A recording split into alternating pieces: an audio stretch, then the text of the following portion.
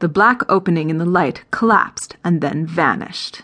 It left a shadow of blue on the wall, but the portal had closed. "Son of a bitch!" Xavier scowled at the empty space where his destiny should have been. His back ached. A feeling of failure gripped him, made him question whether today was just one of those days to chalk up to missed opportunities and a poor connection with the other side. "No!" He smacked a grimy fist against his pants. "Today is not that day." Xavier almost opened the cat carrier, paused, and thought better of it. Going straight to the source would only be a last resort. Of course, he might have better results, but a part of him wanted to believe he could make this work on his own terms. After all, meat was meat, wasn't it?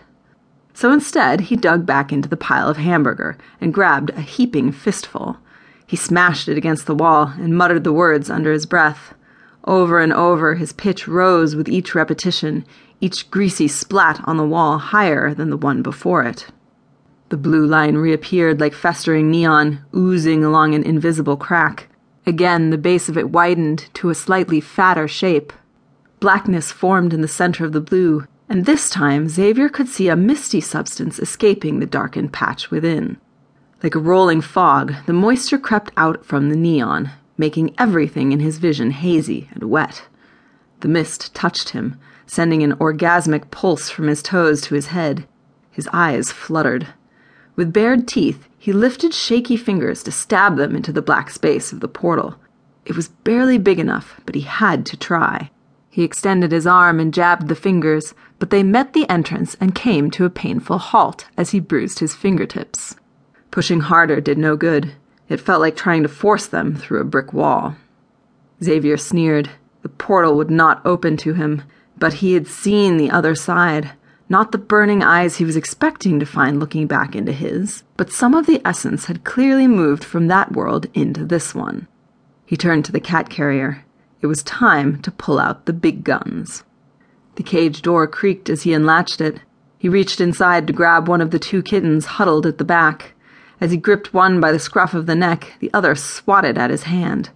The scratches barely registered as the tiny beast's claws dug into his flesh.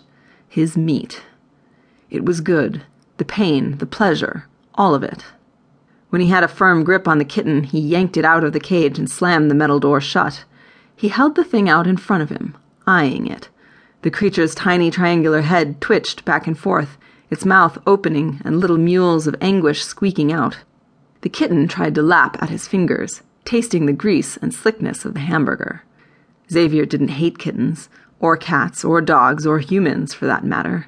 Correction, he didn't hate most humans, but if any of them stood in the way of achieving what he wanted and finally ending her, then that human being would have to fulfill its destiny a little earlier than it wanted. It would become meat. Xavier pressed the kitten against the wall of Black Bart's cave, and its mewling turned into screeching. The cat's eyes shot open.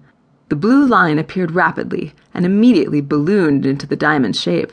The blackness within spread at least 3 inches across and 6 inches tall, about the size of the kitten's head. He'd never seen the portal open this far before. With trembling fingers, he shoved the kitten into the blackness inside of the blue, and suddenly he felt the kitten snatched from him. The kitten had not fallen or disappeared into the hole. No, someone or something had intentionally removed it from his fingers. "Yes," he said. "This is for you. Now give me what I want." The blackness inside the portal winked from black to white, and then black again, pulsing. And it spoke. Not in words, but more like a thundering thought that resonated inside Xavier's head. "You've done well," the thought said, "but it's not enough." And with that, the portal closed, and Xavier jerked back his hand just in time to avoid having it ripped from his arm. The blue line collapsed in on itself, returning the cave to darkness. He sighed and leaned back against the wall of the cave. Conflicting emotions ran through him. Disappointment at his inability to fully open the portal. Excitement that he had never before come this far. But most of all, a sense of justice ran through him like an electrical current. Xavier was going to finally get what he wanted. He would end that bitch.